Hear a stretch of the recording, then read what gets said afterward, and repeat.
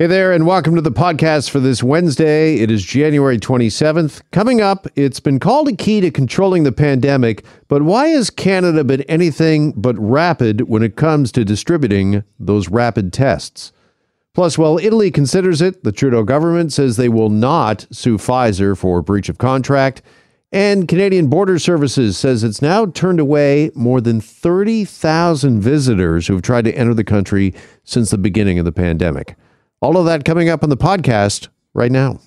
The wild card here seems to be the variant or the variants that are out there. These variants, which are reportedly more transmissible. Now, as these spread, we just aren't sure just how they might affect the numbers in the coming days and the coming weeks. But we'll take the good news when we get it, and we've got it here today. Again, we're below 2,000. Below 1,700, as a matter of fact, when it comes to new COVID cases in the province. And with the variant, by the way, here, there has been obviously a renewed emphasis on testing and the need for it. But despite the fact that rapid testing has been approved in Canada months ago, it turns out that the deployment of them, when it comes to rapid testing, well, hasn't been so rapid. And joining us now for more on this is Dr. Jamie Spiegelman. He's a critical care physician, president of Medical Staff Association at Humber River Hospital, is also the co-founder of Spartan Bioscience, and joins us now here on Global News Radio, 640 Toronto. Doctor, good afternoon. Appreciate you coming on. Thanks for having me. All right, first off, we have reportedly purchased the government more than 40 million of these rapid tests, but only roughly 15.5 million have arrived. Do we know why we haven't received them all? This seems somewhat reminiscent of Pfizer and the vaccines, Doctor. Well, it kind of is. I mean, it's a production problem when you're making so many tests, but at the same time, they're obviously distributing it. The companies are obviously distributing it to various countries, so same issue as you mentioned with the Pfizer issue. The thing is, with these tests, there's variable tests. There's not just one test that they've ordered. There's different types of tests that they've ordered, right? There's the antigen test, antibody test, and DNA testing, or RNA testing in this case. So there's various testing that they're looking at for rapid testing at this point. All right. Well, we go from the 40 million tests we've ordered, and again, only 15.5 million have arrived. And of those tests, Global News is reporting, Doctor, that fewer than 1.5 million of those have actually been used. I mean, do we know why these rapid tests aren't being deployed? Even the ones we've got aren't being used. Well, I've learned through going through Health Canada approvals with Spartan Bioscience that Health Canada looks at these tests and figures out where the government with Health Canada figures out where the most useful place for these tests are. A lot of these tests, as you know, are antigen tests or antibody tests, and they're not very accurate. So a lot of the places that have high incidence of COVID-19, such as the GTA, for example, have good access to central lab testing at this point. So why use a test that has very low sensitivity to pick up the virus when you have a very good test that you could get in a central lab? So there's definitely a role for rapid testing. The tests that are out there and the 50 million tests that you mentioned, they're okay. They're good for screening. They're mostly antigen tests. However, their sensitivity is not great. If you look at their numbers, most of the tests are less than 80% sensitive. So there's a lot of false negatives. So there are some reasons why the government hasn't enrolled them out in a large fashion throughout the communities in Canada. There are good tests coming on board, which I believe are more based on RNA diagnostics or PCR-based tests, and one of them is Spartan Biosciences test that's coming out at this point. All right, is that test has it been proven to be more reliable than these previous rapid tests that you were just detailing, Doctor? Because that is a big question out there right now, is just how much trust should we be putting into these rapid tests? Yeah, so the benefit of the Spartan test is it's the same test that we do in the central lab. It's a PCR-based test on the RNA, so it's way more accurate than these antigen tests. based on what we know of these tests. So there's a role for all of these. Like the bottom line is we need more rapid testing everywhere. We need to be testing everywhere. And I agree that the government has not done a great job at enrolling all of these out into the community. Even if the test has a very low sensitivity, you're going to pick up the positives, and you're going to pick up, you're going to miss a lot of patients as well. But if patients have symptoms, they're going to keep on coming back for retesting. So when I have a patient in the hospital and they look like they have COVID, they have symptoms of COVID, such as respiratory failure or other symptoms that we see, and the test is negative, I always repeat it. And, I've had very, very sick patients with negative tests, and on the third test, it's positive. So none of these tests are 100%, even the gold standard.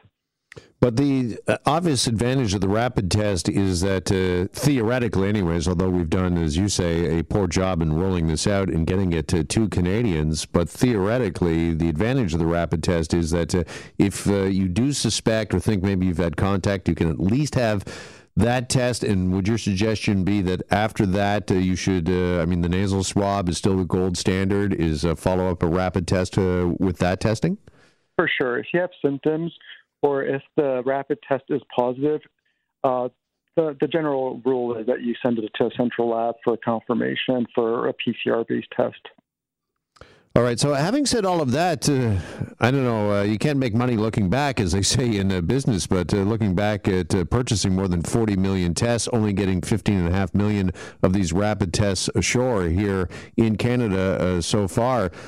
Was this really all for naught, do you think, Doctor? Was this a waste of money and resources? No, I don't think so. I think this pandemic is going to go on for months and maybe a year or so, and it's generally accepted in the healthcare profession that COVID-19 is not going away even with the vaccine. So this is going to be part of our normal flora of viruses that we see on a yearly basis. So these tests are going to be useful for years to come, I think. So even if there's a back order of these tests, I think they're going to be used eventually. All right, just finally, Doctor, as somebody who's right there on the front lines, is dealing with this, seeing this, also involved in testing and rapid testing, what is your advice when it comes to getting these tests distributed? What should government be doing? Is it just a case of there's just so much happening all at once right now that, we're trying to do the nasal swab testing and testing centers there, get rapid testing out, and of course, we're looking at getting vaccines out and the supply of vaccines? So my recommendation is to have these tests at as many places as you possibly can. Have them in corporate offices, have them in airports, have them in schools even. So I think these tests are important universally in our society at this point to get over this pandemic. So this is something you would like to see at local pharmacies, that sort of thing, that they should just be there readily available on store shelves? I think so. No, not necessarily in store shelves. It's a little complex for that. It's not like a pregnancy test exactly, but it should be in pharmacies. Maybe the pharmacist or a pharmacist assistant could give the test. So it's a little more complex than just that. But I think it should be universally everywhere, and I think accessible to everyone if they want to test. All right. Doctor, appreciate the time with us this afternoon. Thanks so much for joining us. Thanks. Here goes Dr. Jamie Spiegelman, critical care physician at Humber River Hospital and also the co-founder of Spartan Bioscience, with the very latest on rapid testing and the anything but rapid rollout of those tests across the country. Even with everything going absolutely perfect, everything going right, probably we're looking at like 2 years before the vaccine gets to market. And of course, there's still the question not only whether or not this vaccine is safe and effective, but also whether or not we have the ability to manufacture it here in this country. So in the meantime, the vaccine from Pfizer remains one of our best hopes. That is, if we can get our promised deliveries. And yesterday during question period, really interesting here, the Conservatives, they were asking the Liberal government what recourse, if any, was negotiated if Pfizer failed to deliver, and why that hasn't been enacted. Joining us now is our legal expert, 640 Toronto legal expert, Joseph Neuberger. He's on the line and joins us here on Global News Radio, 640 Toronto. Joe, good afternoon. Good afternoon, Jeff. First off, can the government, Joe, much like a private company or private citizen, I mean, could it put something like this in a contract and sue for breach of contract? Absolutely. So a government purchasing vaccines from a pharmaceutical company is like any other contract or procurement done by the government. So it will have stipulations as to quantity purchased and delivery dates. And if those delivery dates are not met, the government could have recourse to a legal action. I suspect, however, that given the complexities of developing and manufacturing vaccines, and it's a highly specialized, very intricate process, there must be conditions within the contract that doesn't make the delivery dates hard dates. I would imagine that there are provisions there that would allow for unforeseen circumstances that would require a delay in delivery, and even other conditions that would prevent the government from suing on a delay in delivery, because this is just a unique circumstance that we're in now, where both these companies, Moderna and Pfizer, have come to market with this in less than a year. And, we're in an emergency situation around the globe. So I would suspect that these contracts have considerable conditions in there to prevent a lawsuit of this nature, in my opinion. But we have not heard details of the contracts themselves. It's rather opaque right now as to what the agreements really contain. It's an interesting point you bring up about the product, that being the vaccine, and just how quickly this was developed. And we didn't even know at the beginning. We were just talking about this last hour. The government was throwing money at different companies, just kind of making bets that hopefully their vaccine would be successful and would come to market, and we would be in line for that. And this vaccine is not a product like it's not like I own an auto manufacturing plant and I've agreed to buy X amount of fan belts from your company, and they got to be here every Tuesday. And if they're not here on Tuesday, well, then we've got a problem. Yeah, you've got it right on the nose. It's such an intricate process that within the production process itself, so many things can possibly go wrong, and they need to be meticulous in the product that they produce and then send out to the countries. That it's so specialized, and we're in such unique circumstances that you don't want to resort to litigation when really the two companies that the world right now is hinging on, frankly, for some normalcy, is Pfizer and Moderna. Yes, there's AstraZeneca, but its efficacy is low, and there's real questions about them as well. So, you've got those two companies, and to get into litigation with one right now, I just don't think would be an effective way of trying to protect the public here in Canada. Because I was going to ask you, at the end of the day, even if we did sue Pfizer for some sort of breach of contract, I mean, by the time that works its way through the courts, Joe, at best we might get, some monetary compensation. I mean, it's not like it's going to get the vaccines to us any quicker. That you're exactly right. So at the end of the day, it's some monetary damages. However you work that out, it's going to be some intricate process as well. But it doesn't get the vaccine to us quicker. It can create bad blood. These are companies that you want to talk to and continually negotiate with and say, okay, you have the delay. We have these delivery dates. What can we do to get more even at that later date? So if we're delayed by 3 weeks or a month, we can have much larger batches come in. So this is really a process of negotiation and really hoping that we're able to get what we're promised. But we are in a very difficult position behind other countries. This is manufacturing, which is not in North America. It's in Europe. There's problems in the EU right now with them using the AstraZeneca. There's all sorts of stuff at play right now. So we're in such a fragile situation. Really, I think diplomacy is required right now and solid negotiation skills. Yeah, so as a lawyer, you would not be advising the government right now to pursue legal action that possibly, to your point, could create bad blood, could really sort of hurt what needs to be an important relationship, with some priority for this country.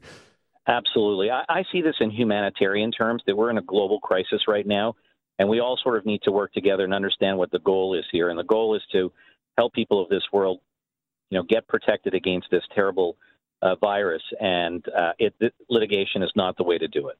Yeah. Quiet diplomacy, I think they call it, or backroom diplomacy, that hopefully there's conversations going on amongst officials right now as to why Canada was, it seems anyways, singled out for not getting our vaccines when promised, and what can we do to maybe rectify that situation rather than bring down the hammer of the law. Yeah, and I would just say one other thing. I'm a little disappointed that there wasn't more of a purchase effort for Moderna, which is also with a very high efficacy and can be stored at a more normal temperature. We seem to have had a lot of emphasis on Pfizer, whereas other countries have made deals for a lot more quantities of Moderna. And I think if I understood the facts correctly some time ago, it looked like we passed on an option to buy 16 million doses. So there are questions the public have a right to get answers to. We need them, but right now the focus has to be on just getting these vaccines and getting them into people who desperately need them.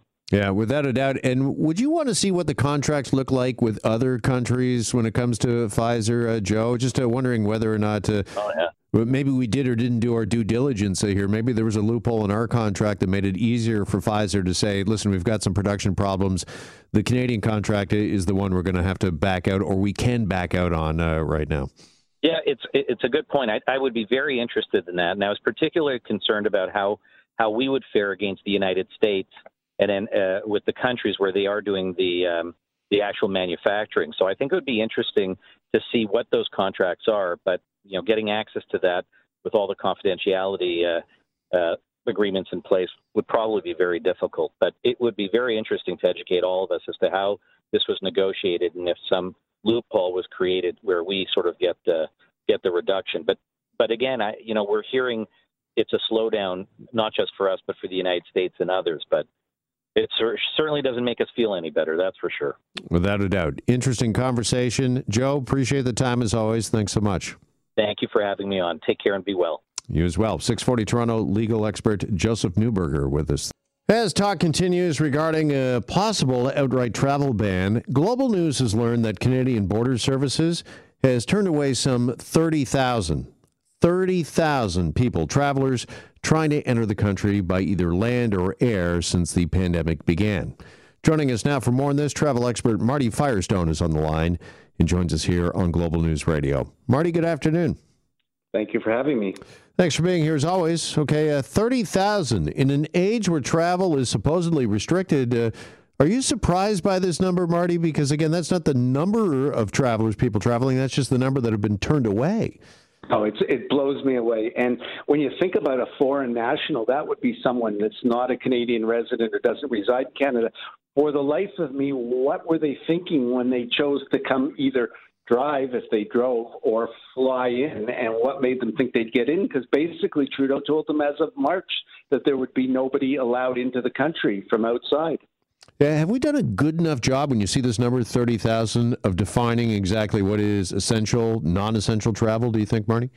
I don't think so. That's been the problem from day one, that nobody seems to understand who's essential and who's non-essential, and that's why we have all the craziness going on right now and why we're waiting for some decisions, which I have to tell you, another day has come and gone, and nobody seems to be addressing the problem. Yeah, we were expecting possibly an announcement from the Prime Minister today during his regular briefing at 11:30 this morning, but nothing came of that, Marty?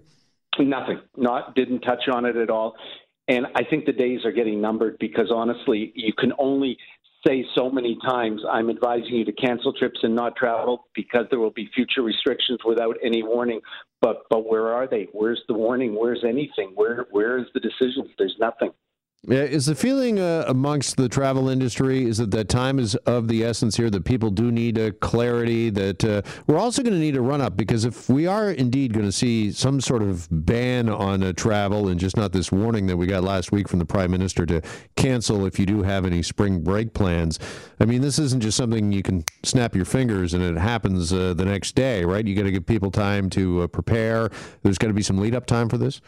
Apparently, you would think there should be, but the way I'm reading into this now, constitutionally, I'm not sure they can ban flights to and from Canada and strand Canadians abroad. So I'm kind of leaning more towards the quarantine and the federal facility/hotel concept that's being thrown about now.